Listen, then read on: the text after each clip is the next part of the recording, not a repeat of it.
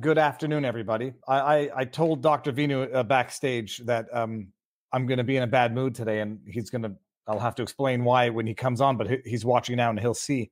So for those of you who don't know, the Commissioner Rouleau, after the 6-week Public Order Emergency Commission, issued his final report today.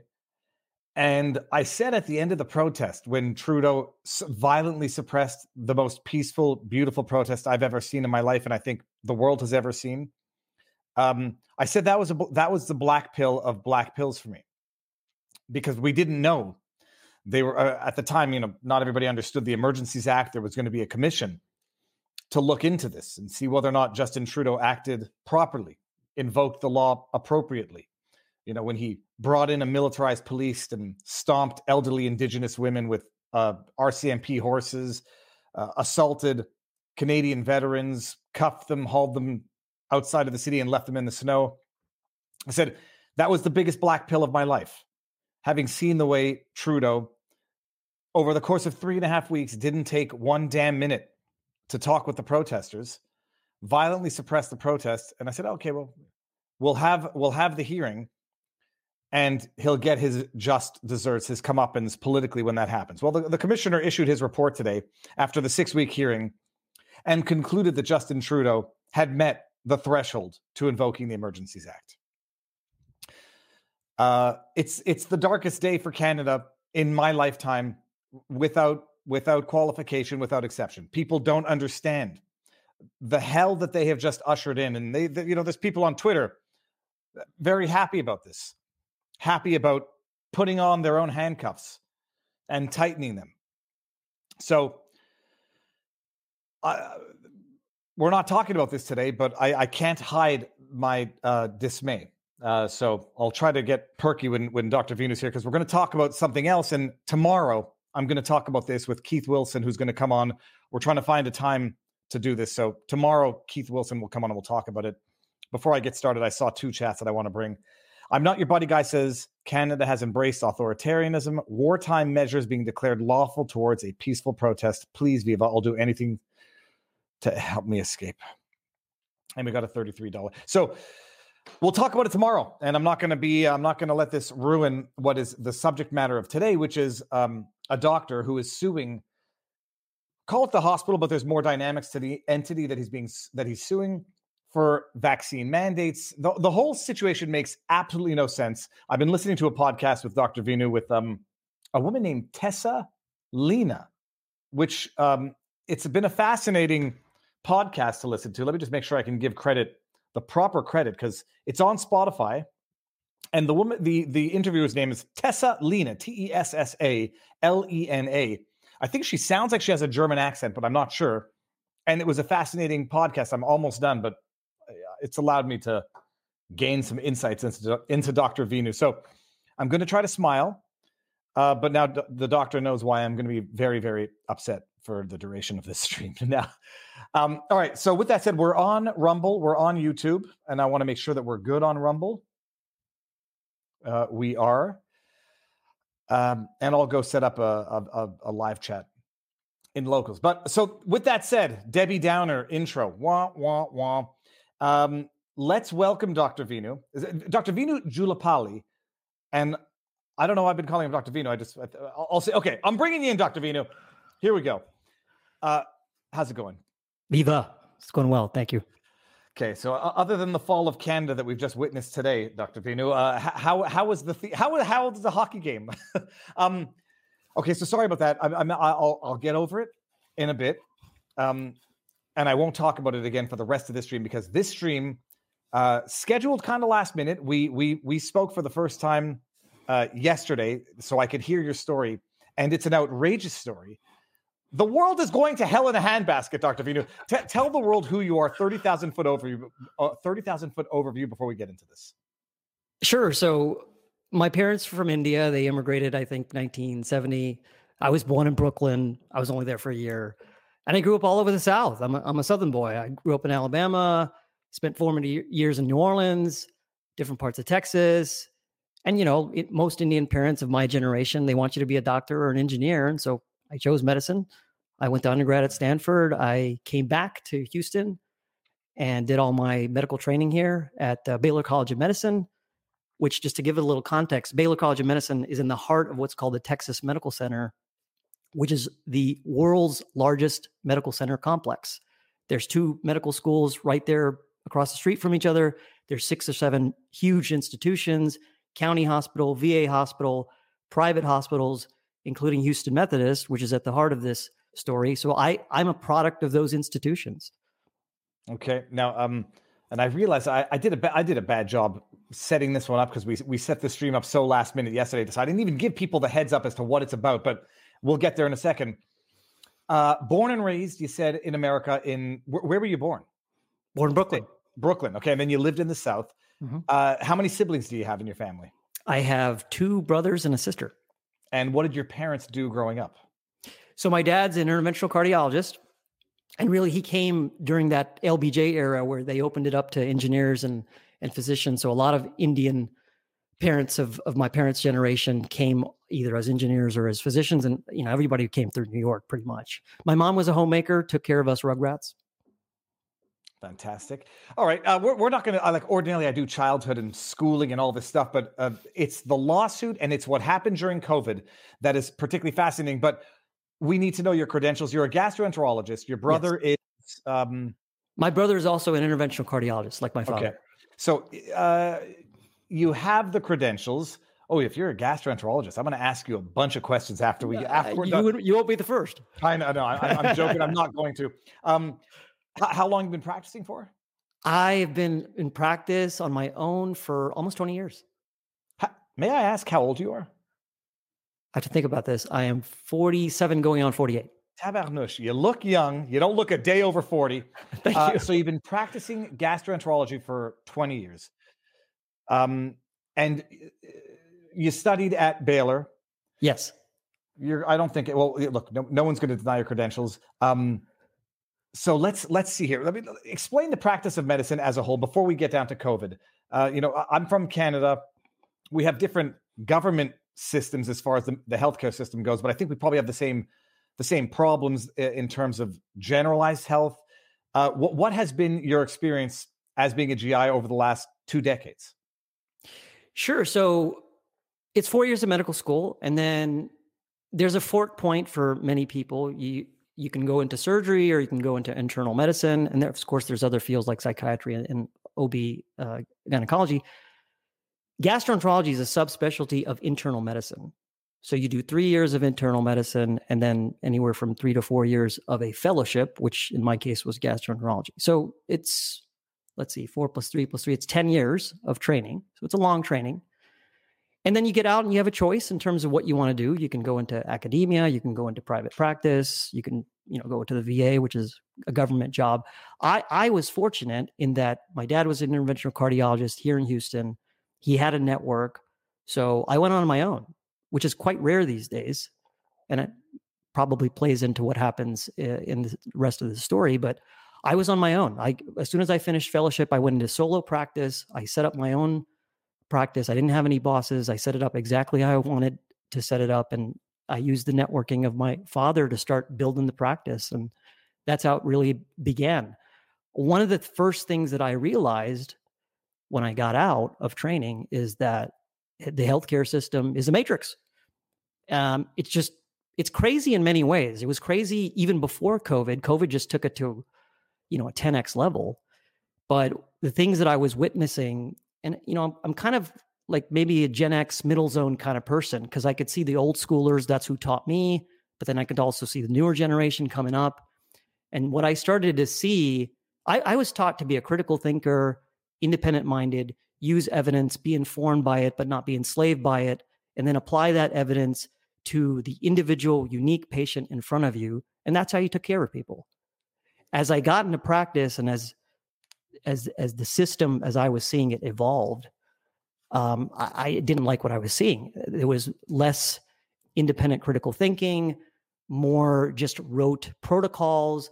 I think the whole idea of the electronic medical record system, and I'm as wired as it gets. I've never had paper charts. I have my own EMR, but it really changed many things because it really started to enslave the physician. Oftentimes the computer would be sitting right in front of the physician and get in the way of the patient. And there were a lot of rules and regulations in terms of checking boxes. Nurses know this well too.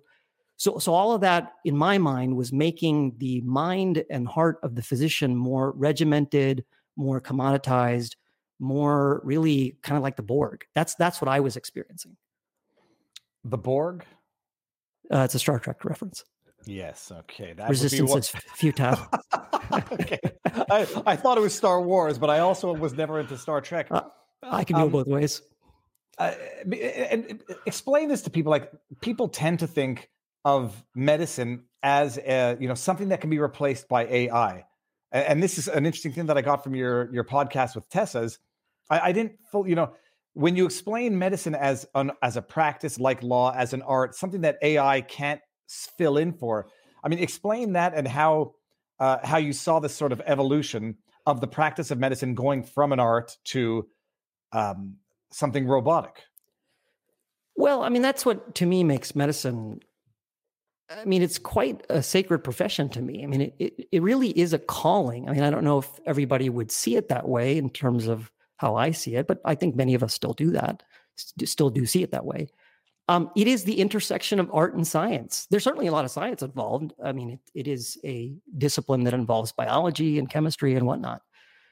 But when you're sitting in front of a human being, I mean, at its core, when you're sitting there in the office or in the hospital environment, you are communing with a fellow person, a sacred human being. And so to me, and I teach this to students that rotate through me, the most important thing in medicine by far is to connect, is to commune, is to actually have a connection in that sacred patient-doctor relationship. And then you bring in the science, you bring in the technology, and ultimately that serves that relationship.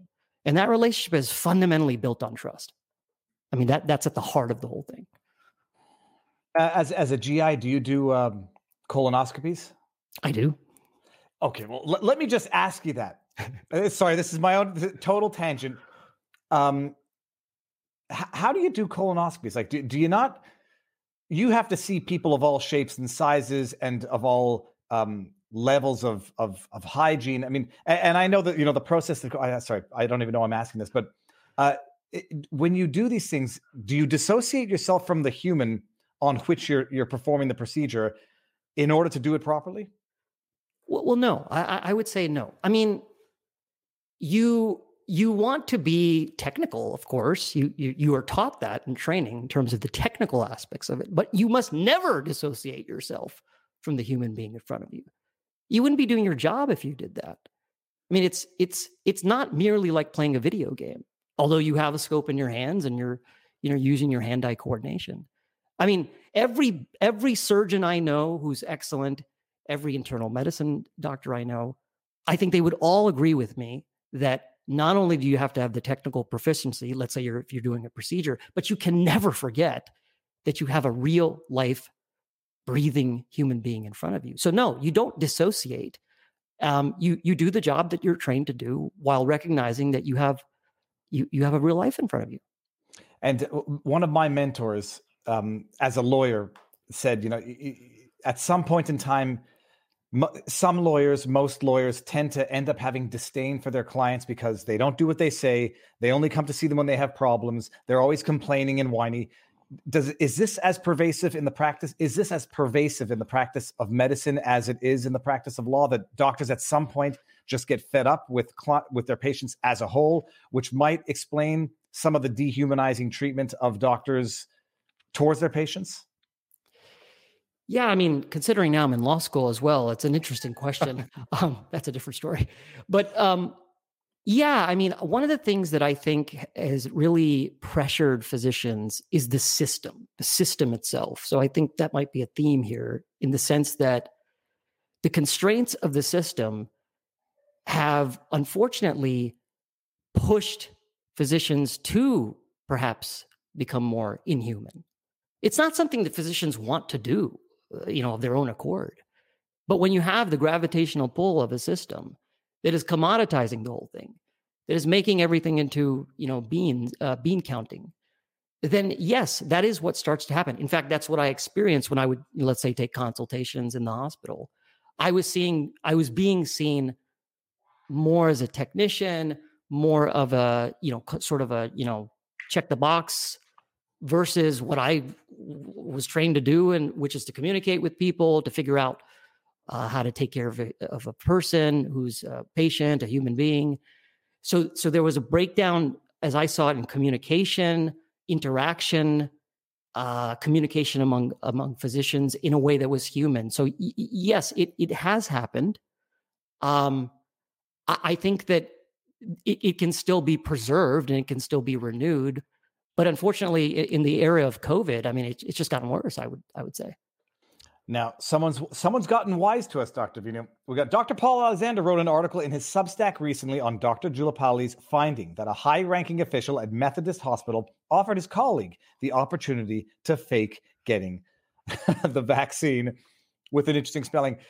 Nom nom, you're 100% right, and that's going to be the good segue into getting this story started. But before we get this story started, we're going to wind this down on YouTube and go exclusive to Rumble. This doesn't change anything on our end, Vigneault. I'm just going to end the YouTube stream. The link is there, everybody. So mosey on over, and I'll publish the entire stream in its entirety to YouTube tomorrow. But let's go over to Rumble exclusively, everyone, and we're there. All right. Someone has gotten to the punchline. We're not getting there yet. Let's start this story.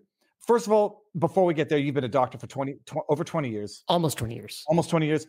Impeccable reputation, untarnished reputation. You haven't had any, what's the word I'm looking for? Like reprimands, sanctions, complaints with your place of employment, just before we get into where things went? I am self-employed, but the answer to your question is no, sir. I'm clean. Clean, good, competent, well-spoken, and clearly intelligent. So COVID hits, and this is where the story starts.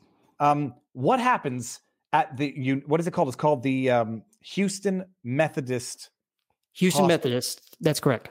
Okay. Explain the institution for those who don't know. I mean, I'm from Canada. I had no idea how massive the institution is, but explain how it works. Explain the infrastructure before getting into the actual story of COVID, its impact, and how you ended up suing your an entity because of the COVID vaccine policy. Sorry, go ahead.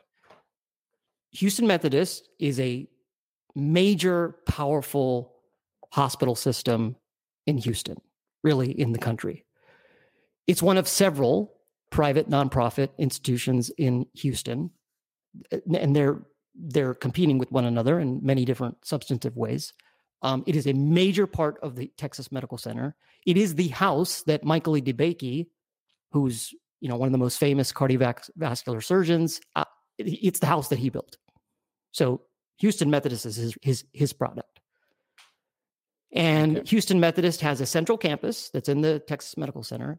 It now also has several branches. I think there's 7 or so now, all throughout the greater Houston area. I was on staff at one of those campuses, a very lucrative, prominent one up in the north side of town called the Woodlands. So Houston Methodist, the Woodlands, is where I was on staff and had what we call privileges to see patients at that hospital. Explain the privileges. I mean, I now know what it means, but sure. Privileges means you're independent, you're not employed by the hospital, and I presume that there's a number of reasons for that.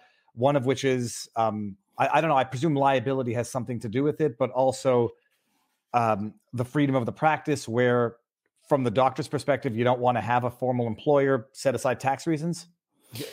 Right. So Texas is one of a number of states that forbids what's called the corporate practice of medicine. In other words, you can't have an entity employ physicians per se. Now, the reason is hopefully very obvious. You don't want to have conflicts of interest.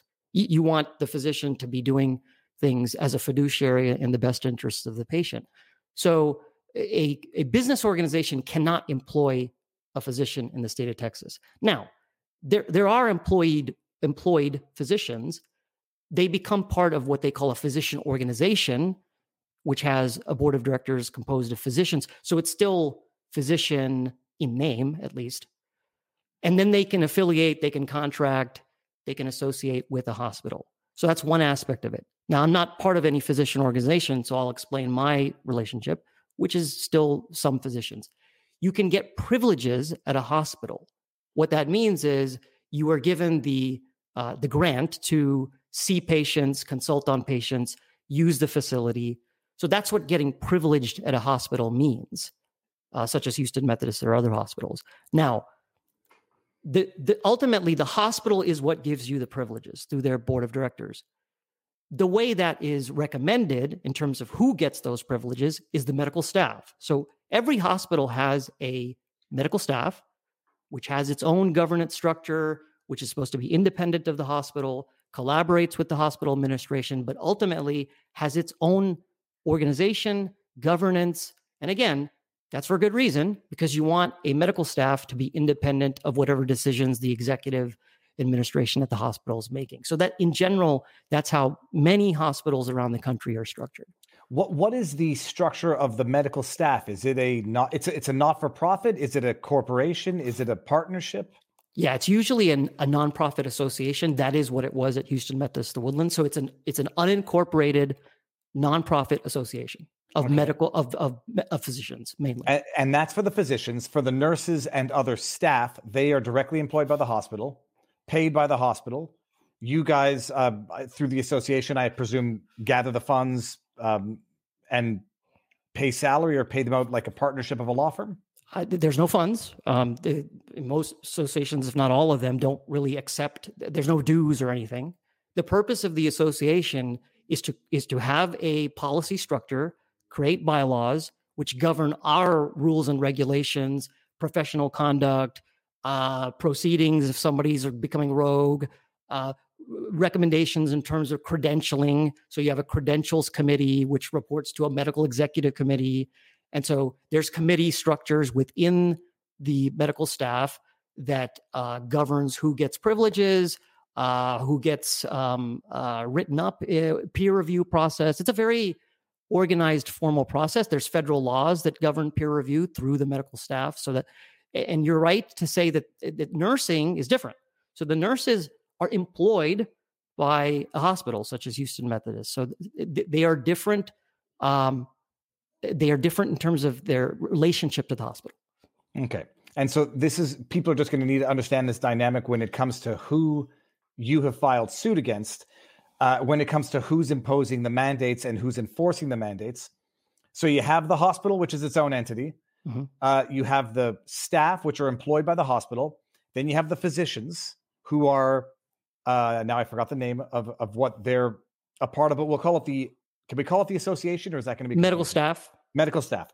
So you have the medical staff who are not employed by the hospital, but who govern their own conduct. Mm-hmm. All right. So now we've got the entities. Explain what happens as of in the context of COVID, mm-hmm. and that leads up to the lawsuit. So of course, pre-vaccine, doctors were still seeing patients in the hospital. There was the whole issue of PPE. And so PPE was used, patients were seen. And I'll just lead up into the vaccine mandate. So December 2020, Houston Methodist was the first hospital in the country, I mean, if not the world, I think, to mandate the vaccine and to mandate it and tie that mandatory vaccine to employment. So let's just focus on employment for right now. Employment meaning nursing staff, social workers, all the staff that makes up the Houston Methodist that's not the medical staff. So they decided in December 2020 to mandate the vaccine on penalty of termination of employment for their workers. But before mandating it, they offered a financial bonus to get it? They did. It was part of their rollout. They offered $500 to get the vaccine. This lasted up until, I believe, March or April of 2021 when they mandated it and said, if you don't do it, you're fired. That part I found not just shocking, but like in retrospect, I should have known, everyone should have known that when they were offering a carrot to do something, eventually would come the stick. It seems so obvious now. I think that's actually how they described it. With the carrot will later come the stick. Yeah, but I mean, I never applied it in reality. Where they're like offering, here's lotteries. Sign up for you can win $1 million if you get a vaccine. Here's a burger. Here's French fries. Here's a drink. Here's $500. And you know damn well that when they say that's going to go away and it's going to be required anyhow, in your entire life, have you ever seen such compulsion or coercion, I should say, for a vaccine, for a shot, for anything in the medical community? I'm actually glad you brought that up, because we actually have let's say, kind of a precedent for this for flu vaccine. So flu vaccine is, quote, required. But the way that was handled was, if you didn't want to get the flu vaccine for various reasons, you submit either a medical or religious exemption. There was no committee structure to determine if it was legitimate or whatnot. It was accepted. And for the season of the flu, if you didn't want to get vaccinated for flu vaccine, you just wore a mask when you're walking around the hospital. And that was it. That was the extent of it. And so there's Medicare guidelines that relates to that. They have to have certain percentages in terms of them getting Medicare dollars with regard to the flu vaccine. But that's how the flu vaccine was handled prior to COVID. What was the worst year for the flu in the States that you know offhand? I don't know the worst year. I mean, I think a few years ago, it goes in peaks and valleys. So I think late 2010s, maybe it was particularly up. Okay. So there was, they offer $500 to staff and say, go get the jibby jab. And then they say, by the way, that's going to be gone soon and you're going to have to get it anyhow. And sorry, carry on with the story. So we as medical staff are wondering, well, okay, what are they going to do to us? When's that coming? We kind of knew it was coming, but we didn't quite know how. So this is how it happened at Houston Methodist. They knew that they couldn't exactly do it in the same way they were going to do it for their employees, because we have a medical staff that has its own structure and governance. We could, in concept, say, no, we're not going to do that. So they did it through our bylaws. So what happens is that we have bylaws, as I said before. That's basically our Constitution. And they felt, or at least somebody there felt, I'm sure it was legal, felt that the enforcement authority for this wasn't there in the bylaws, at least in the bylaws at Houston Methodist, the Woodlands. So at the very last minute, total 11th hour, they attempted to ramrod a few clauses into our bylaws as amendments so that the medical executive committee, which is kind of the executive enforcement authority, so that they would have the enforcement authority to do this to the medical staff. Do this meaning, if you don't take the COVID vaccine and you don't have a valid medical or religious exemption, you will automatically be terminated of your privileges from the medical staff. Okay, so this is where I need to stop you, because I didn't get this from the other interview. You have your bylaws that govern the medical staff, which is totally independent from the hospital. Presumably, nothing in the bylaws provided for this, because this had never occurred before. That's right. So the attempt is being made to amend the bylaws at large, and not specifically referencing a COVID jab, but to implement a that would allow for automatic termination in the event of refusing a shot, a vaccine, not COVID specific, but it's specifically for this, but broader impact. Who brings in that last minute amendment? Who proposes it? Is it the hospital and their executives? Like, who makes the request for that amendment if it doesn't come from the medical staff members themselves? I don't know this for a fact, but I was told by somebody who is very much in the know that it was legal. It was actually nobody in terms of the medical staff. It was the Methodist lawyer that wrote it up. Okay. That's very interesting. So it's Methodist legal who's proposing an amendment to be adopted at one of your meetings for the medical staff. So he gives it to someone at medical staff, says, hey, pass this bylaw or pass this amendment, which will provide for X, Y, and Z. Do you know where legal for the hospital came up with the idea? Well, I know what they said, which was, well, we're just trying to standardize this across all of the institutions. As I said, there's about 7 or 8 branches. So that was the rationale. We're just, not a big deal. It's just to get everything standardized. Now, mind you, there is a policy in terms of amending these bylaws. It's outlined in the bylaws. You have to have a 14-day notice. You have to have a quorum. You have to have written ballots. None of this stuff was followed. Okay. Amazing. So it was just an attempt, as you said. It wasn't, and you're right, it wasn't just specifically just for COVID. If you looked at the amendments, I mean, they had the included but not limited to clause, which basically said, if you don't follow any of these things in the way that we think is appropriate, then you're going to be automatically terminated with no hearing, no notice, no due process. It's going to be like we have to sign our notes, our progress notes, and that's part of the medical record. So they put this in the same category as, not signing your notes. You're going to be automatically terminated if you don't fix that. Fixing that means here, take the vaccine. Who's on the board of the medical staff? The physicians of the medical staff. And so they get this and they don't care from whom it came, and they don't care that it's last minute, that it doesn't respect the procedural requirements for an amendment of this nature, and they just go ahead and send it to everybody and say, vote on it? Well, I mean, physicians, maybe unlike lawyers, have their heads to the ground, mostly don't pay attention to what's going on at staff meetings, medical staff bylaws. I mean, I would say for the most part, physicians barely look at the medical staff bylaws. So there's that backdrop. Most physicians weren't even aware that this was ultimately going on. But we do have quarterly staff meetings where things like this get brought up. So, the night before this vote was to go down, this gets slipped in there.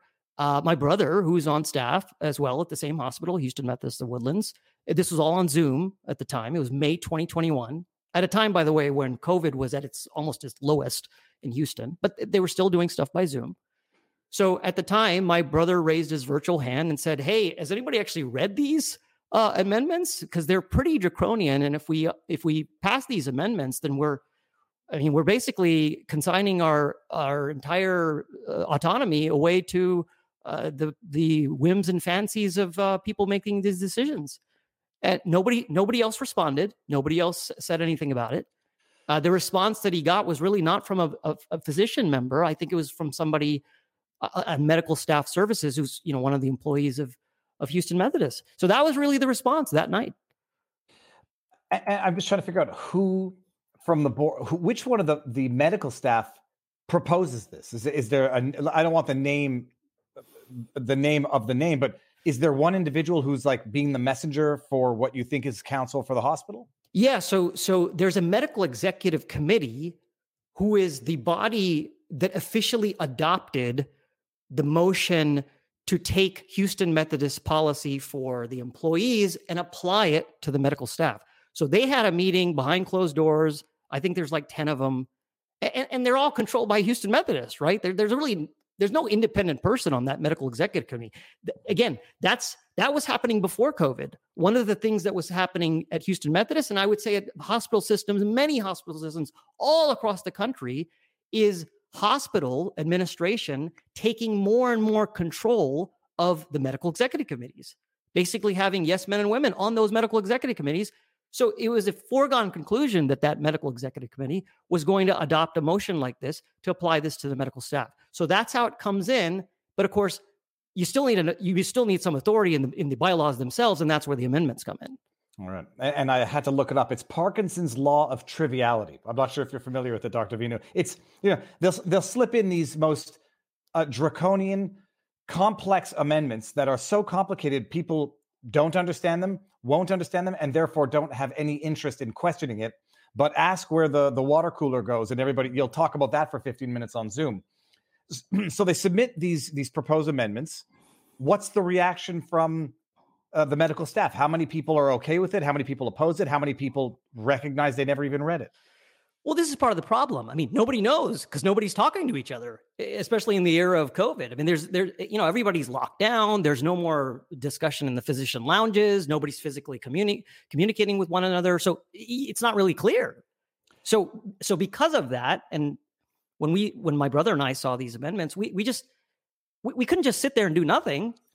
Why did you get wise to it? Well, as I said, I've been in solo practice for, many years at that point. And so I continued to see this consolidation, commoditization. vertical integration and takeover of the medical staff. And I had enough. We're supposed to be independent. We're supposed to critically think.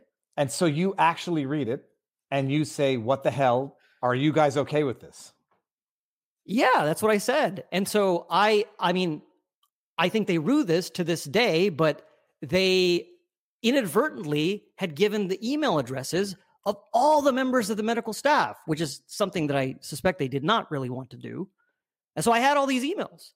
So that night, till like 1 a.m, I put a bunch of these emails, I put all of it together in a spreadsheet, and I emailed out just a simple email saying, I don't know if you guys have looked at these amendments, but I'm going to attach them right here. All of you should read these amendments. I've spoken to a person on a legal side just to get an informal take on it. And he said, my gosh, if you guys are signing off on these amendments, you guys are really dumb, is basically what he told me. So I said, I think we really need to look at these and really think carefully about how we want to vote on this. Now, I did not actually have a vote myself because I'm what they call a provisional member. I have all other privileges in every other way, but I still have the authority and right to bring up the topic. And my brother is an active member, and so he can vote. So that's what I did. I did that night, and I sent it out to over I think 1,000 physicians. Did you add? I'm sorry. When you say they accidentally disclosed the emails, I presume typically it's BCC. So that's right. Yeah. So they did CC. And so you just copied and pasted? I just copied and pasted. I mean, that's happened a few times in contexts where, like in my practice, where it's not supposed to happen, and you get people's emails that you're not supposed to have. So you then take the initiative to email everybody who's on medical staff and say, do you understand the import of this proposed amendment? And do you raise the procedural deficiencies at the same time?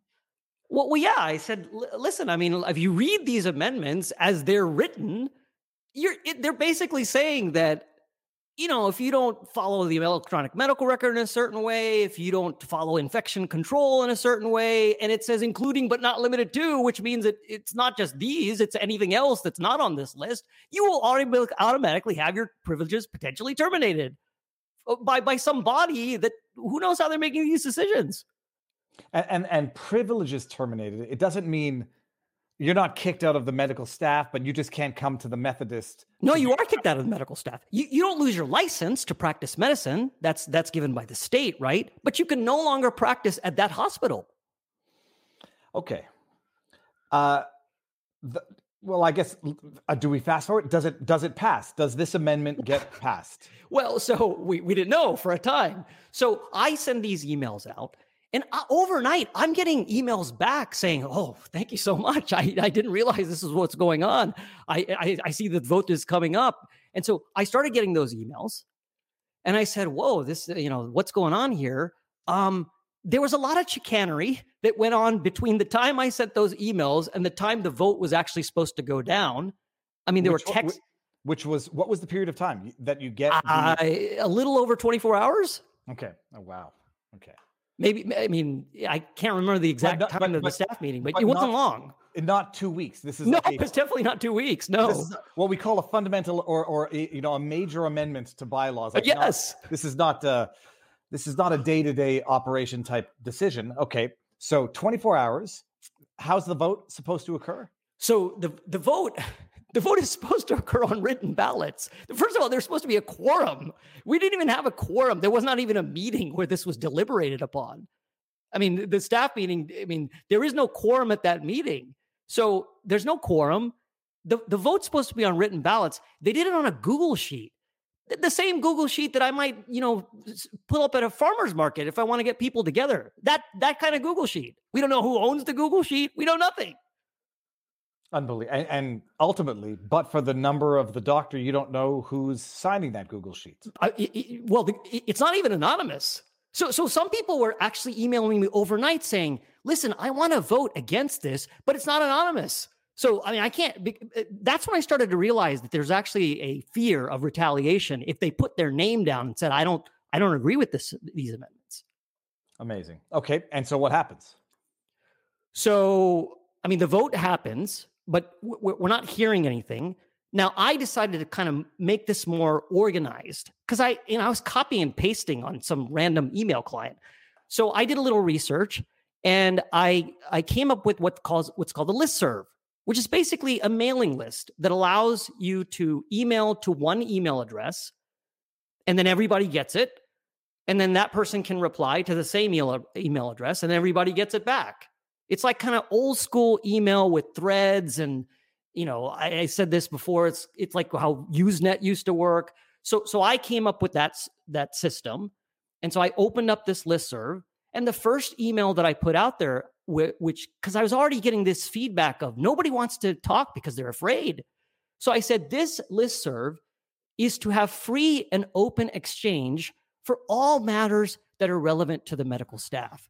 Item number 1, do we think these amendments should pass or not?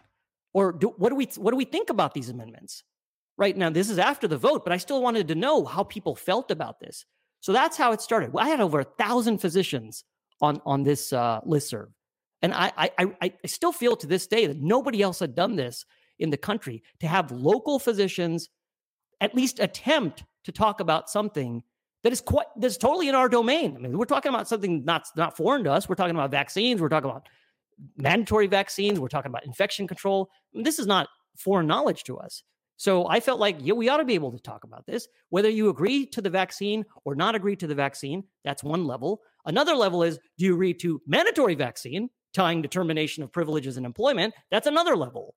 So I wanted to create this exchange where we could start to talk about this while we figured out what the heck happened with the amendments. So what happened with the amendments? Well, I think about a week and a half passed where nobody was saying anything. It was hard to even get that information out of as to how the amendments passed. I mean, like I said, there was chicanery that happened in that small time in between. There was reports of text messages going out saying, you need to vote yes for these amendments. I mean, I don't know where they came from, but I'm pretty convinced that it probably came from administration. That's my opinion. I mean, nobody else could have that kind of ability to text in that way. So finally, the chief of the medical staff sent out an email saying, "Hey, we heard there's a lot of commotion going on. We know that there was some disagreement about how this all happened, and we know it could have happened maybe better, but just want to let you know we've heard your concerns. We're going to take out the including but not limited to. By the way, it did pass." And they gave the percentages, which then later on somebody followed up on. It passed by 3 votes. So it was a 3-vote difference. And so they claim, allegedly, that it passed. This is all just, we don't see any of the vote. We don't see the count. We see nothing. But passed by 3 votes sounds like they went by, not absolute majority, by simple majority. It was a simple majority. That's correct. Yes. On a Google Sheet. Typically, to amend the bylaws, I mean, to the extent that that's the scope of the amendment, it's by what they call sometimes an absolute majority, like a 66 or a 75% threshold, mm-hmm. or even 80%, not a majority plus well, one. Well, to be fair, in our bylaws, it is a simple majority. But I don't know if the votes were actually legit in the first place. We have no way to verify this. Wow. So it passes by 3 votes, allegedly, and becomes bylaw and becomes enforced. Oh yeah, it starts to become enforced. So okay, so what's your next step after this? I mean, how do they enforce it, and then how do you come to refuse the enforcement? Well, meanwhile, we're starting to have discussions on the listserv. People are going back and forth. Now, there's a few of us that are actually being very vocal. We're talking about all kinds of things with relationship to the vaccine, mandatory vaccines. There were a lot of people that, through various ad hominems at us. We were trying to argue the rationality of this whole thing. We had the president of the Texas Medical Board on the listserv because he's on staff actually at these institutions, at Houston Methodist. I know him, so he was chiming in. I mean, speaking for his own self, not necessarily for the board, but so we had these kinds of conversations. We had people going at it. Orthopedic doctors, ophthalmologists, the infection disease doctors never chimed in. But one of the things that emerged from those conversations, because I would get people privately contacting me, people did not want to speak. Physicians did not want to speak on the listserv, even though that was our own thing. It wasn't going out into the public. It was just us talking internally. they didn't want to put what they were really thinking on the record on that listserv. They were really in fear that they would be retaliated against by the institution. It's amazing. All right. So that was the culture. That's the culture of what was going on through May, June, July of 2021. And so the ones who don't want to speak out, they're contacting you privately. They're saying, look, I just don't want to engage. Are there other people who are vaccine hesitant? And I'll just say, are there people who are critical, speaking out vocally? And does anything happen to those that do? Or does it just become an echo chamber run by the only side that feels comfortable to publicly engage? Well, at that time, we were very much in the minority. We, meaning those of us who felt that mandatory vaccination was a bad policy, that ties to termination of privileges. We were in the minority. Most physicians, at least the ones who were speaking, were very adamant of putting their voice in there and saying, you guys are crazy, suck it up and do it. This is what, will take us out of the pandemic. So there was that mentality that this is the only way out. There's no other way to get out of this. Why are you guys getting in the way of this? You guys are Looney Tunes for thinking that to obstruct this process. Dr. Vigneault, like I know from my practice of law that doctors are among the hardest people to work with, and they tend to be type A personalities, people on earth, as generalizing. But I did tend to think that they were smart, critical thinkers, and my experience over the last 3 years has led me to believe that they operate on a faith-based adherence more than I would have ever thought. Mm-hmm.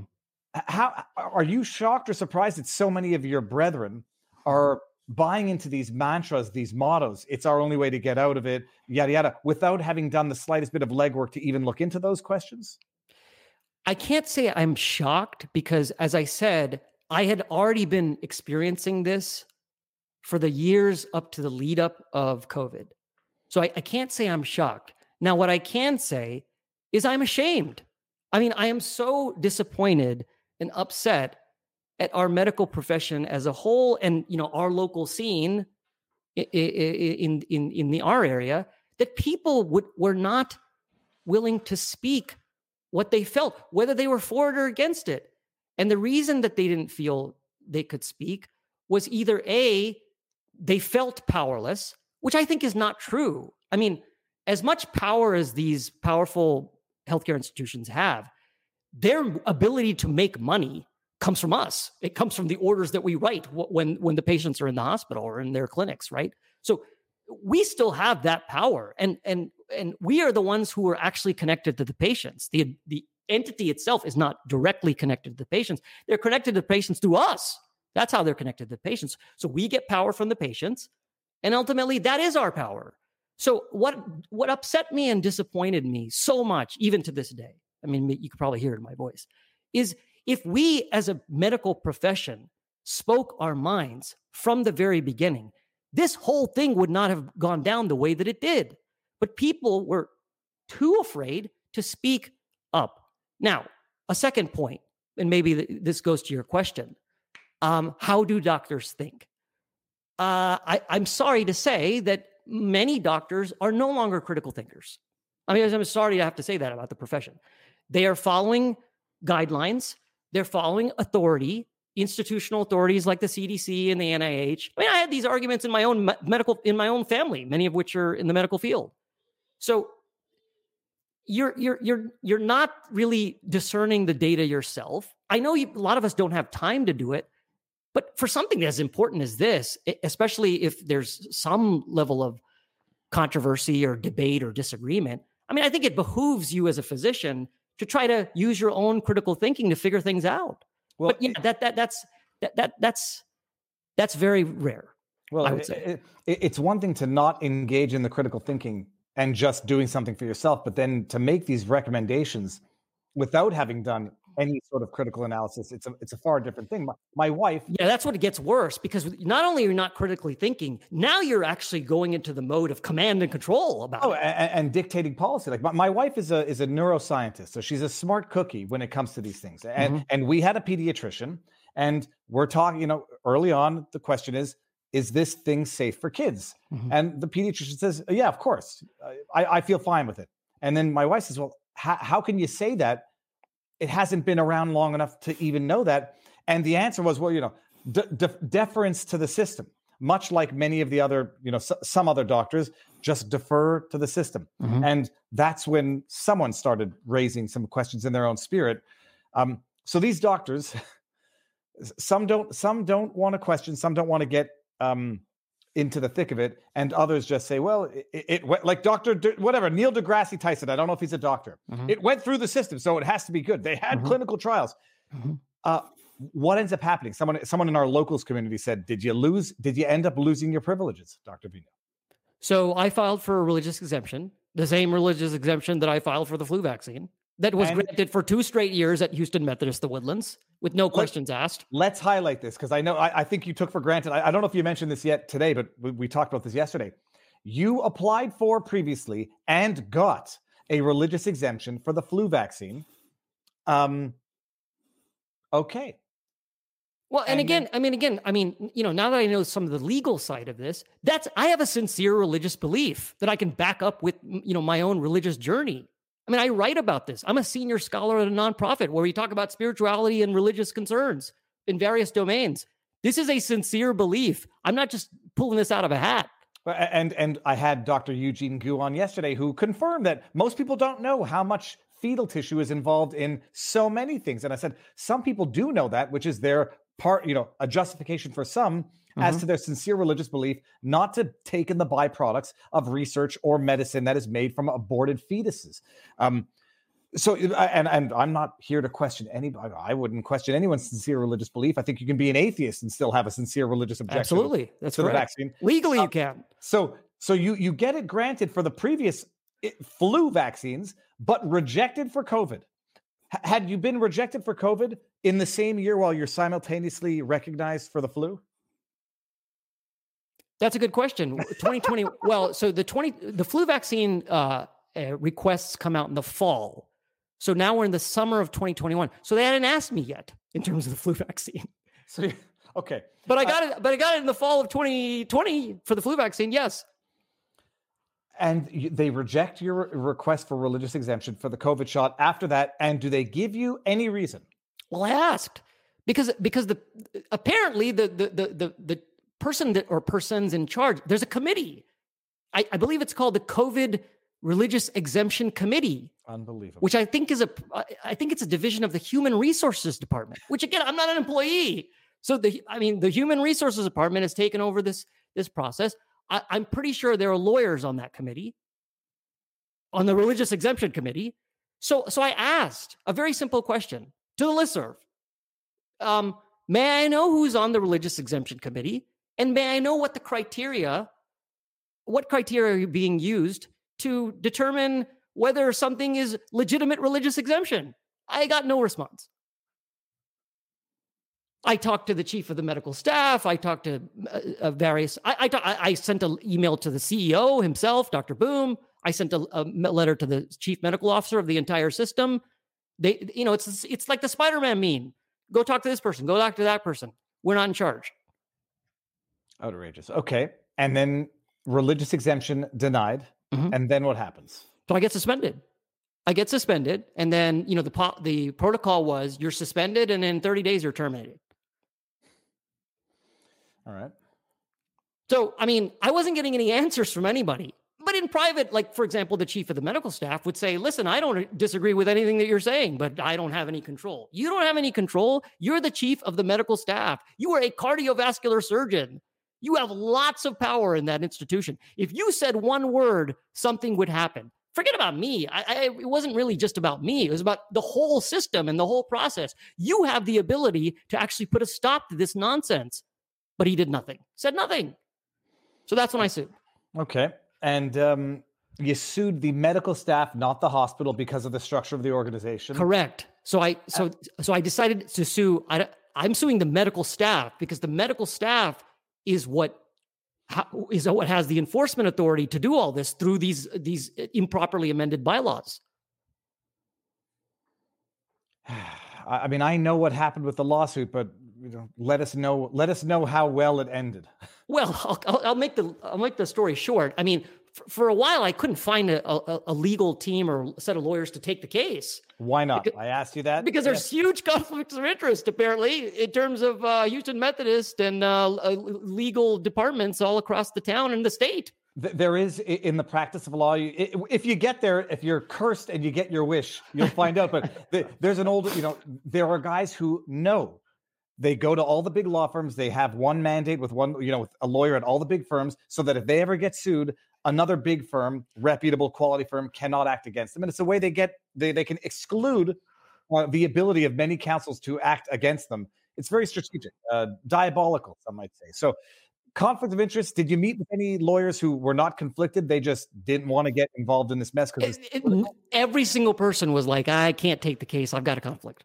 And it's not that you're asking for pro bono. You had money to pay. No. Yeah. I mean, I was ready to pony up on principle, which is what I ended up doing. So a number of lawyers turned down conflict, don't want to get involved. I don't care about the name, but you end up getting a lawyer. I end up getting a set of lawyers. We start filing the suits. This was in July 2021. At that time, I didn't even know if I was terminated. I knew I was suspended, but they never actually even sent me the official letter that I was terminated until well into the case, like the next year. I had no idea what was going on. I think that was by design, but anyway. So they file the suit. At some point, Methodist files, the medical staff, which is the defending party, files a counterclaim on me, stating in its counterclaim that I have violated certain elements of the bylaws, which have to do with basically professionality. There's a set of values called I care, which Methodist loves to push. I stands for integrity, C, compassion, A, accountability, R, respect, E is excellence. So they said in their counterclaim that I had violated the I care values. In effect, they were saying I was unprofessional, unethical for having this stance. Now, again, their rationale, which is Houston Methodist rationale, which they pushed everywhere, CNN, MSNBC, we are leading medicine. We are leading the charge. Remember, this is the first hospital in the country. We are setting the standard for patient safety, to protect our patients, to protect our community, to protect our colleagues. You must do this. And if you don't do this, you're a loser, basically. And these are town hall slides that would go out by the CEO, where he's basically painting anybody that had a different opinion as that sort of person. So it was that atmosphere, was that ethos by which they filed a counterclaim on me. Now, I put the counterclaim up on the listserv because now I have a broadcast channel. And I said, listen, you're the defending party, medical staff. Is anybody here? You guys know me. We all know each other. Is anybody here ready to actually say that you endorse what's in your own counterclaim? Not a word. Nobody said anything. Did they end up dropping the counterclaim, or did it get dismissed? It got quietly dropped. Okay. After I put that up on the listserv. It's look, if anybody was reluctant to come up before, Vinu, they're going to be more so now, having seen what the ringer that you've been put through. So they quietly dropped their counterclaim. Ultimately, this lawsuit is dismissed. Yes. So meanwhile, right, there's a CMS mandate, right? So that comes down. That was November 2021, and then the Supreme Court rules on it. Acronym? What's that? CMS, Center for Medicare Services. Okay. So remember, there were two mandates. One was through OSHA. So that was for the employer-employee relationship. They put that down. Now that was rejected by the Supreme Court. But the CMS mandate, which was all healthcare workers must be vaccinated in order for healthcare facilities to continue to receive Medicare dollars. That was a condition. If you want to keep receiving Medicare dollars, well, you have to mandate the vaccine unless there is a valid religious or medical exemption. That's important. Even the CMS mandate allows for religious and medical exemptions. So that thing comes in. That gave them a tailwind. And then, that got endorsed 5-4 by the Supreme Court in January 2022. And then ultimately, their rationale was that. And then the fact that, listen, we're a private institution. We do this stuff internally. Courts should not intervene. Those were their two arguments to say, you guys should dismiss this. There's no jurisdiction, subject matter jurisdiction. That was actually the same rationale that was used in Canada. I don't want to make a mistake on the institution. I think it was Western University. It was a university mandate where they said, look, it's internal policy. It's not for the courts to adjudicate on. But I just want everyone to also understand the catch to this story is that your brother gets his religious exemption recognized. And we're going to get there because I guess we get there after this lawsuit. Yeah. So ultimately dismissed, basically Yes. called, I don't know if it was lack of standing, but don't get involved court. It's administrative stuff. And Yeah, lack of subject matter jurisdiction is basically the official motion to dismiss. All right. And now the ultimate kicker in all of this is that somehow miraculously your brother from the same mother, it's not like you have a brother from another mother, your brother got a religious exemption for the COVID vaccine, whereas you didn't. And there's a very interesting reason as to why that happened. But we're gonna put that on the back burner for a second because I want people to have something to look forward to. I just have so that's the lawsuit. You're appealing it on your own. You filed the brief, and we'll see if there's any news if you succeed on appeal. Yeah, I mean, I had to decide: am I going to file an appeals on this? So this is in state court. I mean, the idea was to get more physicians as parties to the case. Everybody was too scared to become a party to the case. It was just me. So I was putting up all my resources to fight this in the legal realm. And so, by then I had finished my first year of law school. And so, the money was adding up, and I just decided, listen, I know this topic as well as anyone, better than the lawyers do. So I just, I'll take what I've learned and I'll file a brief myself. I'll continue the appeals process myself. So I filed the appeals briefs pro se. Okay, it's fascinating, and we'll follow up on that if and when. But I'm not holding my breath, especially since it'll be moot by the time it gets to the. Hey, well, we've lifted the mandate anyhow. But I'm curious now about the decision of Houston Methodist to implement these policies in the first place. How do they come to make that decision? Who are they meeting with? Who are the players involved in asking or coercing or manipulating Houston Methodist to do this so early on into the pandemic? Well, we don't know. I mean, that is one of the huge questions. I mean, this is just my opinion, but I don't know that this is all happening, from Houston Methodist itself. There may be federal connections involved. I mean, Houston Methodist it's an exemplar. It likes to think of itself as an exemplar. It likes to see itself as an example of hospital institutions all across the country. And so, they're the vanguard. They were the canary in the coal mine. I actually said this to the legal team because this was before any business mandated. I said, if this happens at Houston Methodist, everybody's going to look at Houston Methodist and say, well, that's a healthcare institution. Mm-hmm. Every other healthcare institution is going to follow suit in the U.S., which is exactly what happened. And then everybody's going to say, I mean, even Kavanaugh said this in the oral arguments. Well, if the healthcare people are doing it, I mean, I guess it's okay. And of course, that's what happened with the businesses before there was a little pushback in terms of the OSHA thing. But I mean, I don't know that Houston Methodist is necessarily doing this on its own. Now, there are people who are investigating this very question, and I can't speak to what they're learning, but we gave them some information that we know, and they're taking the lead on it. Okay, and now in terms of the actual, I'm going to get to the potential adverse effects, vaccine injuries that might have been sustained by if there's 1,000 people on the listserv, statistically there should be at least 1.2 people that have suffered an adverse event of special interest. But the pandemic itself, I'll ask questions. You let me know if you know the answers to this. Mm-hmm. First of all, what was it like at the hospital? Because I presume in the early stages, the hospital, before the doctors were doing their TikTok dances, to further the pandemic, I presume the ER was in fact overloaded at some point in time with COVID patients. Well, to be clear, I would not be the best person to speak to this because by this time I was not actively seeing patients like I used to in the acute, intense hospital environment. I mean, I had done that for years and years and years, so it's not like I don't know how it works. But my interests had gone more toward the outpatient side. Okay. Now, I have spoken with my colleagues who were in that environment, and some of them have said, "Listen, I mean, and this is in Houston. Maybe we can't speak to the rest of the country, but in Houston, it wasn't as overrun and everything going to hell in a handbasket in terms of COVID as one might think. And another thing to realize in terms of hospitals getting overrun. Hospitals are routinely at almost near capacity. This is even well before COVID. That's just the way the hospitals operate as a business model. Especially during flu season, especially sick leave. Yeah, they're always talking about being, ICUs being full and having to ERs getting backed up. That's not a new phenomenon because that's the way their hospital systems are economically run. Okay. I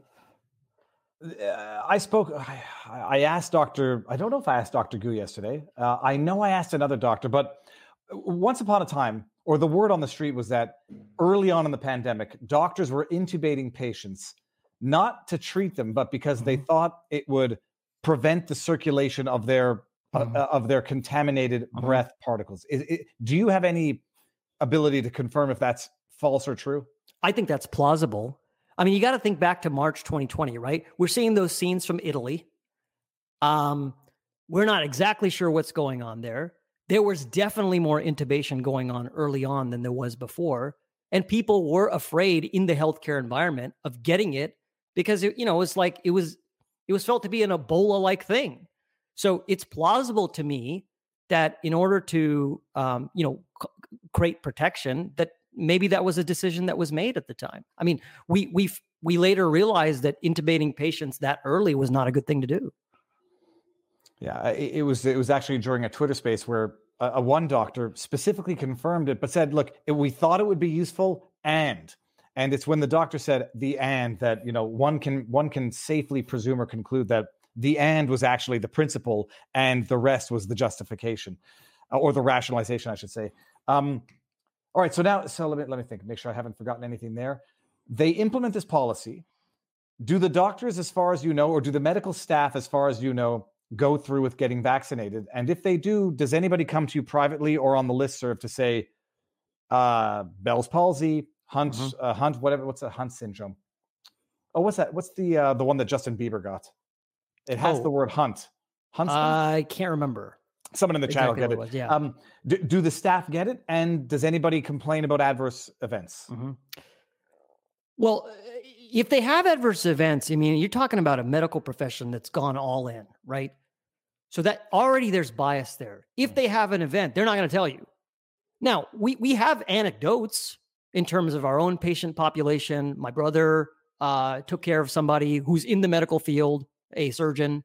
He was consulted on him, had a reaction, had actually his kidneys fail on him from getting not only the shot once, but more than once. Even in the face of the kidneys failing. No, well, but Dr. Vidu, his kidneys are failing. He's at higher risk. He'd better go get more jibby jabs. I mean, the rationale. Yes, that's the rationale, right? You can always circular reasoning this way through. Like, well, we got to protect you even more now. Meanwhile, nobody's making the connection. A connection we've always made. We've always, like, I'm a consultant, right? I'm a gastroenterologist. This is a common scenario. I get called in the hospital for a consult for elevated liver function tests. Okay, that's one of the things that I do. Nobody's going to question me if I look at the chart and I see, okay, what new medications have been added? Oh, this is a new medicine over here. Well, perhaps there's a correlation between the time that medication was added and these liver enzymes going up. Nobody would question me if I said that as a possibility, what we call a differential diagnosis in the chart. Nobody could question that. What's changed about this? What's the calculus that's different now? If I said, oh, somebody got vaccinated at point X and now they have this. Okay, I'm not going to say causation yet, but there's a correlation. Let's put that in the differential diagnosis. That's like saying the name of Voldemort now. You can't say that in the chart. You say that in the chart, you are sticking out like a sore thumb. Voldemort is Lord of the Rings, correct? Voldemort is Harry Potter. Damn it. I was going to say, I'm cool. I'm with it. I love Lord of the Rings too. I had another question there. No, but the idea, it's religious type adherence. It is. But not in, like, religion has value. This has no value. They say, it's good. Take it. Oh my goodness. But now it seems that it's caused myocarditis. Well, then you definitely need even more of it, because if you have myocarditis, you need more protection. It is. And I'm glad you put that qualifier. It is fundamentalist religious type of thinking. That's what's going on. It's not science. This is not science anymore. This is a dogma. No, that's it. Because I don't want to be. It's not that I don't want to be disrespectful to religion. Religion has value. Yes, absolutely. This has destruction. This is blind. it's cultism. I mean, it's the difference between a cult and a religion. I'll have to say. Yeah, let's not even use the word religion. So you knew of one incident of a guy with, had kidney issues. Others. I've had patients come to my office because, they know that I'm honest and I just tell people what I feel. So patients have come to me because they trust me, telling me their stories of adverse events after getting vaccinated. So it's not like physicians haven't heard this. I mean, I would venture to say that the vast majority of physicians in this country have heard these stories from their patients, but they're not going to go on the record to tell you. Okay, and I can attest to that only insofar as people who've come to speak with me that themselves don't want to go public. Before I ask you how it is that your brother got a religious exemption, but you didn't, despite the fact that you have the same religion and the same parents, came out of the same womb. Someone in our locals chat, VJ Cap, should I be concerned that I'm getting IVI infusions that are made from pooled donated blood? In as much as you can answer this question, I know it's the New Zealand. New Zealand. Do you have any input if you're able to? Well, I mean, I can't speak to his particular individual medical condition, right? So I got to disclaim that. It has been brought up. I mean, Dr. McCullough has brought this up in various venues. I mean, my answer to it is I don't know. I mean, I in order for you to even answer this question, you have to study it. Who's ready to actually be honest and study this question? Until you get to that point, this is a methodology issue, right? You have to be honest about all of this. You have to honestly ask the question, and then you have to honestly study it. Do we exist in that climate right now? I don't think so. Hell no. It's not an I don't think so. That's a all right, Vino, tell us, because there's a story behind this. How does it come to be that your brother gets a medical exemption, a religious exemption, and you don't, in your humble opinion? If you can answer the question. Sure. So everything you say here can and will be used against you by bad faith players out there. Well, so as I said, people would occasionally come to me privately, message me on various things just because, we were out there. So one particular person who's was on staff at Houston Methodist of Woodlands came to us, me first, I think. That person had taken the original series, and then so Methodist mandated the booster. It was the first hospital in the country to mandate the booster. This is February 2022. This is, by the way, just talking religion, cultism. This is after we know. This is after Omicron. Well, this is after we know definitively it doesn't prevent you from carrying. That's correct. Okay, that is correct. This is after we all know it's not preventing transmission. We all know this. Everybody in the medical profession knows it. So while they are allowing staffers who may be symptomatic or may not know it but vaccinated to come and work, but not those who are not vaccinated but would test negative. That's yet another absurdity. In many an absurdity. You have a vaccine. This is pre-mandating of boosters. You have a vaccinated person, a physician, coming into the hospital. They're not getting tested anymore because they're vaccinated. They're legit now. They come in. Maybe they have a little sore throat. They start to see some patients. Maybe 24, 48 hours pass. Oh, they're now COVID positive. Meanwhile, the unvaccinated physician, who's not even allowed to, go into the hospital and see patients, is a threat. And just so people understand, this is not a hypothetical, correct? This is not hypothetical. This is what's happening. Oh, and by the way, the unvaccinated who have some sort of exception, that one of the few that have gotten the golden ticket, they're getting their nasal swabbed every week. The vaccinated are fine, but the unvaccinated every week nasal swab. I've heard that people have had allergic reactions to the deep nasal swab. Is that accurate? I mean, I wouldn't know. I mean, it goes in pretty deep, but I don't know if they're what allergic reaction. Oh no, not like anaphylaxis or anything, but I irritation in the sinuses because. Oh well, if you go deep enough, sure, it's possible. Oh God, I had that test once or twice, the first and the last time.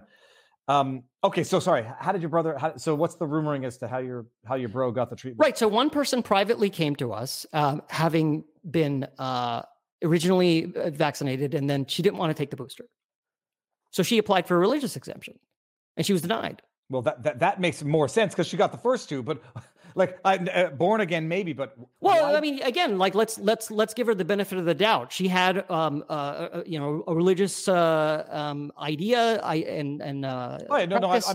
I'm being tongue in cheek, like, Right, and then something, she had a different way of looking at it, and then she applied for religious exemption. It was denied.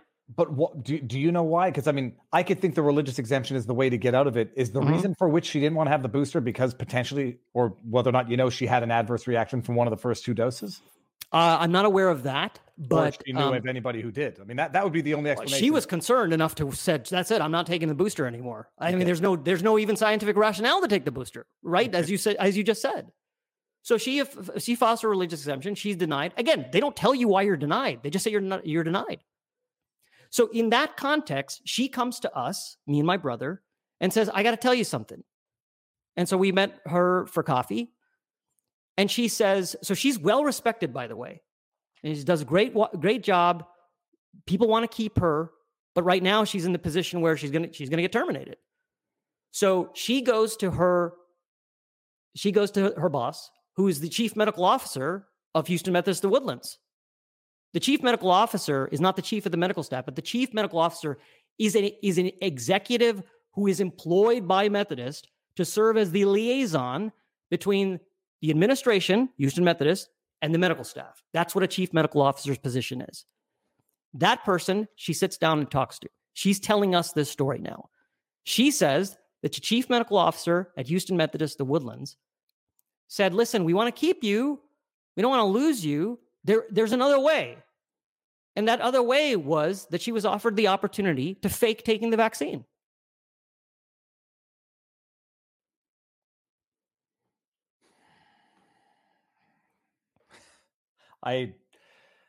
There's a lot of thoughts going around in my head, but the first one is absolute rage. Like because we now, in fairness, so let's steel man this so nobody says Viva's spreading disinformation. This is hearsay. It's not you. It's someone else who came to you, and that person, I presume, doesn't want to come forward with this. And even if they did, would not have any evidence, no recording. And even if they did, people would say, well, how do I know that recording is legitimate? But this person says, I was offered by the executives of the hospital who are implementing and imposing this mandate, a secret way out that they keep in their back pocket, either because they know the mandate is bogus, or potentially worse, which is where my rage is coming from, because they know that there are in fact dangers to this, and this is the way out that a lot of people who've been promoting it are taking out for themselves, so they don't actually have to expose themselves to the risk that they want to and are exposing others to. She was taken aback, naturally, I would say. She said she asked a follow-up question, which is, am I the first person this is being offered to, or is this something that's, been going on? And the chief medical officer responded, I can neither confirm nor deny that. Sounds very, very FBI-ish. We can neither confirm nor deny the existence of the investigation, nor can we confirm or deny falsifying evidence that we submit to a secret FISA court. But this person tells you in what's the word? In confidence that she's telling us this in confidence. She's coming to us out of desperation. She's desperate. She's like, I don't know what to do. I got offered the way. She's a religious person. She doesn't want to take the way. She doesn't take the way, but she's going to lose her job. So she's wondering, what is she supposed to do? Now, shortly thereafter, there is no appeals process to, your religious exemption. There's no formal process to any of this. She goes back and submits a second request, and that gets granted. So she gets her religious exemption after the way has been offered to her. Okay. Interesting. And how does this tie into your, sorry, I know the punchline, but carry on. So. Well, so my brother, my brother knows several of the executives, and one of them is a colleague of his, is in the same cardiology department. Honest guy. So he goes and has a meeting with them meaning that person, friend of his, colleague, and the chief medical officer of Houston Methodist The Woodlands. And he's asking him, my brother is telling me this. He's looking him straight in the eye, and he's saying like, "Listen, I hear there's there may be some fake stuff that people might do. I mean, how do we, how is this even? What's the policy here?" And because, by the way, my brother had applied for a religious exemption. He's denied, and he's telling them, he's basically saying what he's been saying on the listserv the entire time. He's like, "Look, you guys know my position. I'm not pulling any punches. You know exactly where I'm coming from. This policy is ridiculous. It's absurd. It's not based in science. It's not based in anything. You guys know this as executives. So I'm not asking for any favors. I'm not asking you to pull any punches, do anything for me. I'm just telling you that this whole thing stinks to high heaven. And by the way, I've heard this stuff like this might be going on." And the chief medical officer says nothing. Says he's not acknowledging any of it. Of course, he's been in a position where he's going to reveal himself, like Darth the Emperor. I don't think so, but he says nothing.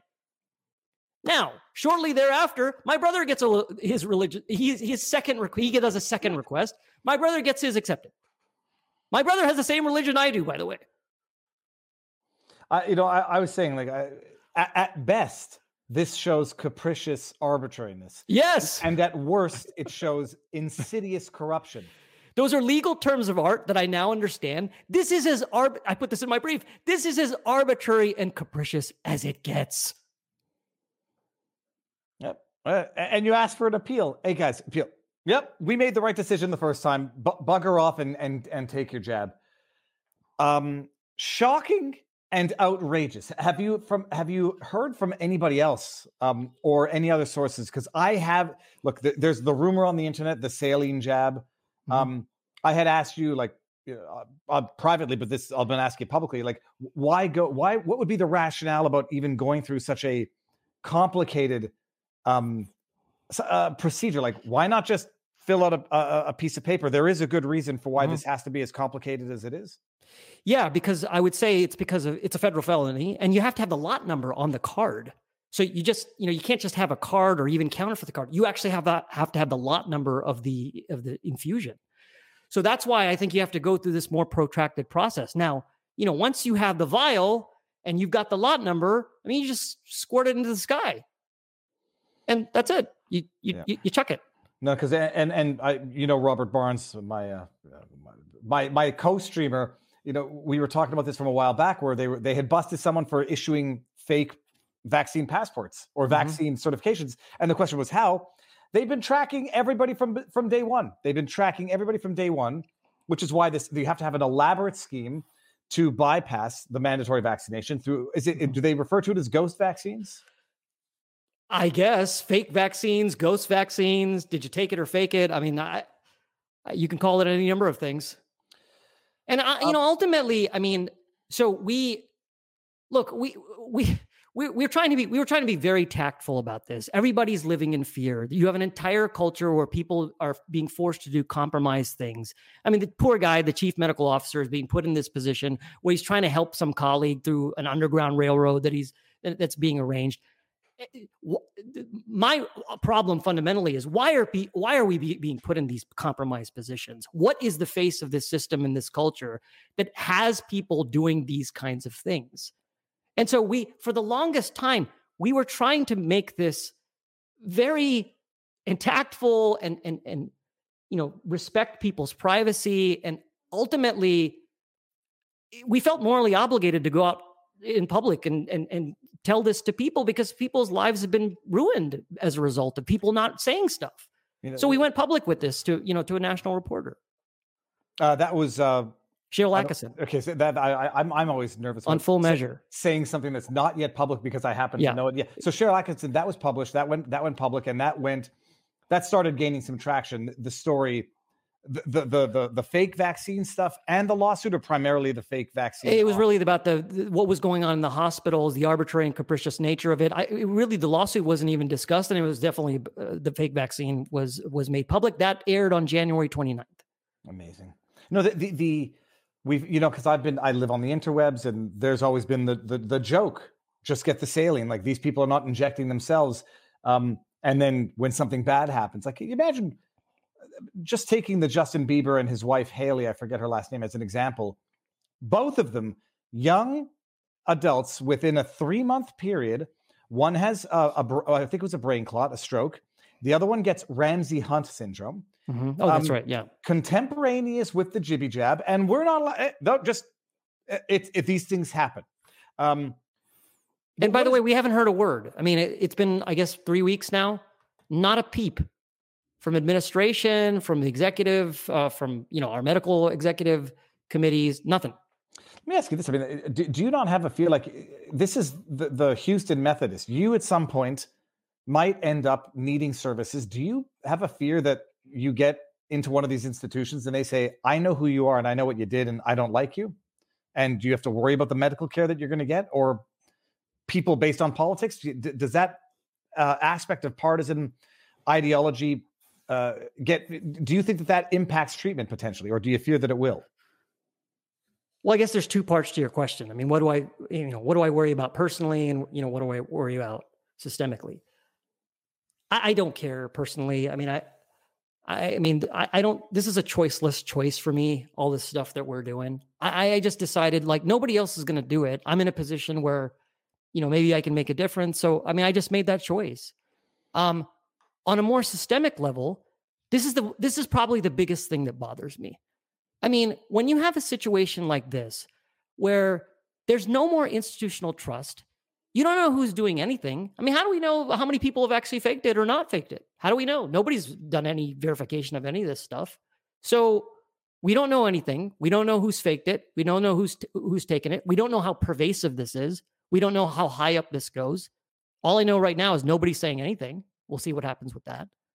When you have that kind of climate in the field of something as sacred as medicine, and you have to go to the hospital, unfortunately, which, many people have to intersect with the healthcare system, whether it's themselves or their loved ones. If you're going into a hospital and you don't know and you can't trust whether the institution and all of the players in that institution are acting in your best interest, they're your fiduciary, you don't know that deep down in your gut level, that's a dangerous situation. That is a complete break of trust in medicine. And when you don't have trust in medicine, you've got nothing. It's over. It all flows from trust. You don't have trust, you don't have medicine and healing. My wife wants me to ask you how it is that your parents raised someone with such critical thinking, and also someone with uncompromising morals. Like, what were you like? Now we're going to get back to your childhood. Were you a bit of a rebellious kid, or no? I was by the book. I'm sure Indian parents are like Jewish parents in many ways. I mean, they put a premium on education. They said, study, get a secure job. And so that's the path that I walked for the most part. I was actually going to make that joke early on, but I don't want to say something that'll get me canceled. I mean, it's one thing to come out. No, the joke is, every what do you call a Jewish kid who's scared of blood? A doctor. So someone told me, not a doctor, a lawyer. I screwed up the joke. Lawyer, right? And then I made as a smart ass response when I was a kid. Well, I thought lawyers love blood, but anyways. So, and so you maintain this throughout the pandemic, and you're maintaining it now. I mean, to answer your question, listen, when I grew up, I had one foot firmly planted in good old American values, and I had one foot firmly planted in the traditional Indian values that my parents taught us. Those values go all the way back to the source. They're divine to me. I mean, we have a rich tradition of this. And that's where it all flows from. And when I see injustice, this is just not just. This is just wrong. I don't care where you are ideologically, right, left, up, down, whatever. This is not just. I'm as much for public health as anyone else. This is not conducive to public health at all. Some people, Vinu, think that is part of the plan. I mean, I don't call things conspiracy theory anymore. I'll just call things bad ideas. But there's a lot of people out there who say that, if there is a bona fide, and not to say that this wasn't a real pandemic, but if there's one like, contagion level, no one's going to believe anything. Even in the absence of another pandemic, which Klaus Schwab, a black swan event, people now are going to go back and say, holy crap, if the CDC authorizes this jab as a vaccine for the recommended list for kids, what the hell else is on that list? And the fact that the CDC is putting this on for kids, we in the medical profession, again, the tide has turned. We know deep down, I'm going to speak for the medical profession now. I'm going to go out on a limb. We know in the medical profession that there is fundamentally something wrong with that decision, but yet it happens. So now we, who are wearing the white coat, have a decision to make, right? We can either stand up and say, okay, that's enough. Or we can continue to cower and say, well, I got a mortgage, I got kids. We all have that issue. I have that issue too. But at some point, you just have to say something. You say the tide is turning now. So once upon a time, back in the day of the listserv, the support for the mandate was definitely in the majority. What is the sentiment now? Do you still have the listserv going on? Still going on. Okay, and now are the doctors themselves feeling empowered, emboldened to be a little more vocal in their opposition to continued mandates or the vaccine or the jab itself? Well, yes and no. So I ran a survey when the booster mandate was coming out, so early 2022, saying, hey, y'all, what do you feel about this booster mandate?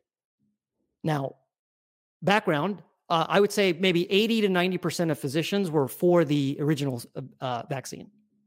When it came time to the booster mandate, 80% of people did not approve of the mandatory booster mandate at Houston Methodist in terms of our population survey, right? Informal survey. There was a decision that Methodist had to make in terms of the next booster, right? The bivalent booster. That did not go down. The reason it didn't go down is because if they put that thing down, that would have been the last straw. I have it on good faith that many physicians would have been like, that's it. That's over the line. We're not doing that. So they didn't do it. Can you, not to get you to go beyond your expertise, but I think you probably understand it better. What does bivalent mean in the bivalent booster? Well, if I remember correctly, I don't keep track of these things anymore because the whole thing is nonsense, especially when it's not preventing transmission. It has the latest generation, well, not the latest generation, actually, maybe a generation before that of Omicron. Plus, I think it still had the original strain. That's what made it bivalent. All right. Logically speaking, I'm just the lawyer. You're going to be both the lawyer and the doctor one day. What would be the practical benefit from receiving any form of a shot that contains the original strain, which is no longer in circulation? Is the idea that it would trigger some form of immunological response for your benefit protection? Your guess as a lawyer is as good as mine as a doctor. Okay. What's the practical benefit of somebody getting vaccinated, as an Amazon Prime series for somebody that has natural immunity, which we learned that from, first year medical school in terms of immunology. We've never done this. We've never had people get vaccinated over and over again when they have natural immunity to something. I had asked Dr. Malhotra about getting vaccinated over and over again and whether or not that in and of itself can have a negative impact on one's immune system. But I won't ask you the same question unless you have an opinion on it. I've heard plausible concerns about it. When you're vaccinating somebody, you are manipulating the immune system. I think that's, a fair statement. And when you're vaccinating someone with technology that doesn't have a track record, and you're asked to do it over and over again, right? This was like the foregone conclusion, right? Once you realize that it wasn't going to last, well, the only thing you can do then is you have to keep getting it. And if you keep getting it and you keep doing that to your immune system, what are the ramifications of that? I don't know. And when you don't know something, you pause. Most people do. Now, Dr. Vinu, did I not ask you anything that you want? I think I've got to everything. I think I did pretty good. Have I forgotten to cover anything that I should have covered? Why am I going to law school? I guess that's the last question. Oh gosh. So you want to actually go from one I was going to say one butthole to the next. Maybe two buttholes become something more than a butthole. I don't know. Oh my goodness. No, but so you're going to, you actually want to practice law. I envision, well, look, I had reasons as to why I did this.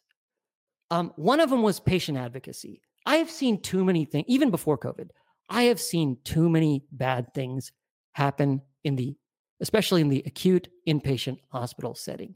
And unfortunately, even we had some family events that happened that put this into stark relief. There's nothing that happens that's more intense than when you, as a physician, get thrown to the other side and have to deal with this crazy healthcare system.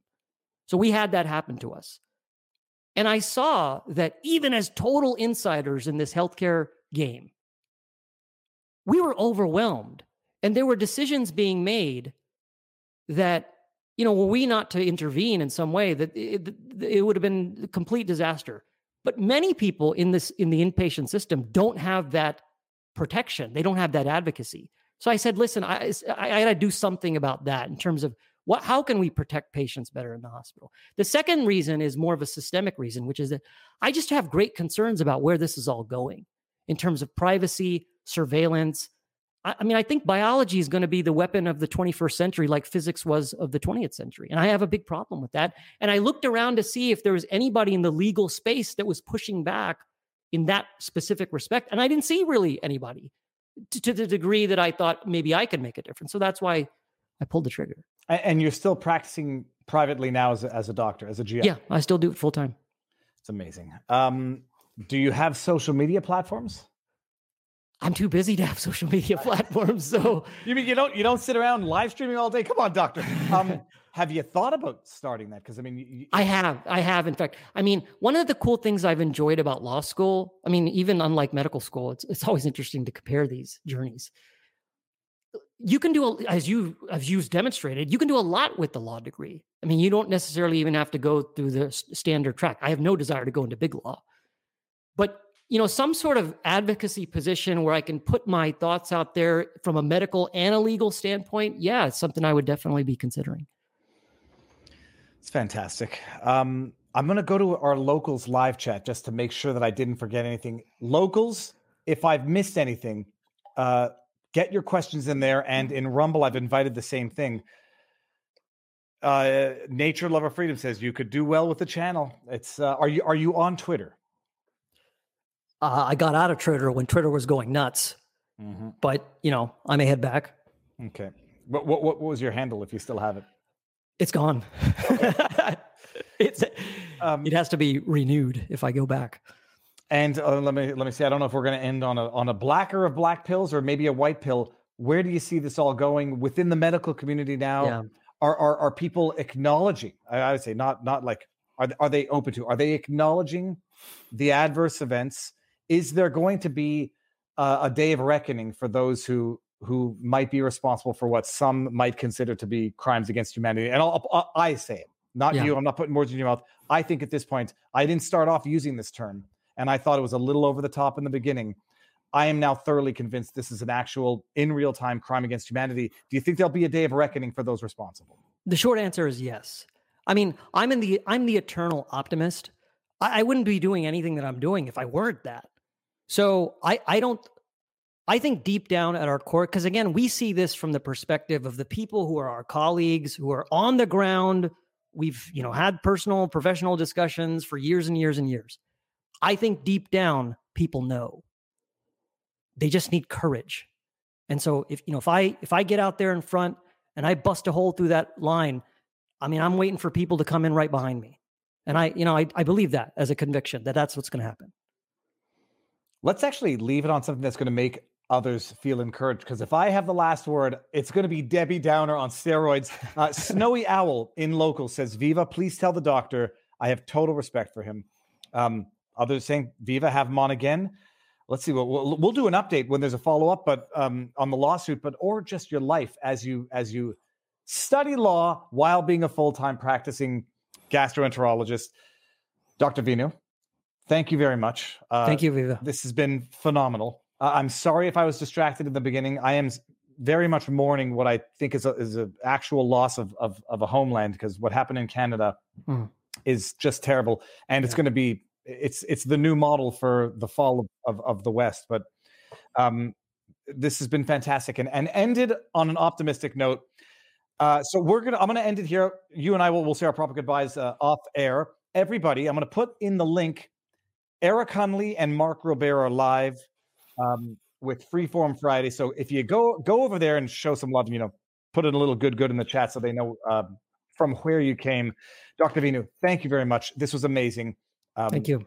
Everyone out there, enjoy the weekend. I'll be live tomorrow with Keith Wilson to talk about the fall of Canada. Don't know what time, but in the morning. And other than that, see you all Sunday. Doctor, thank you.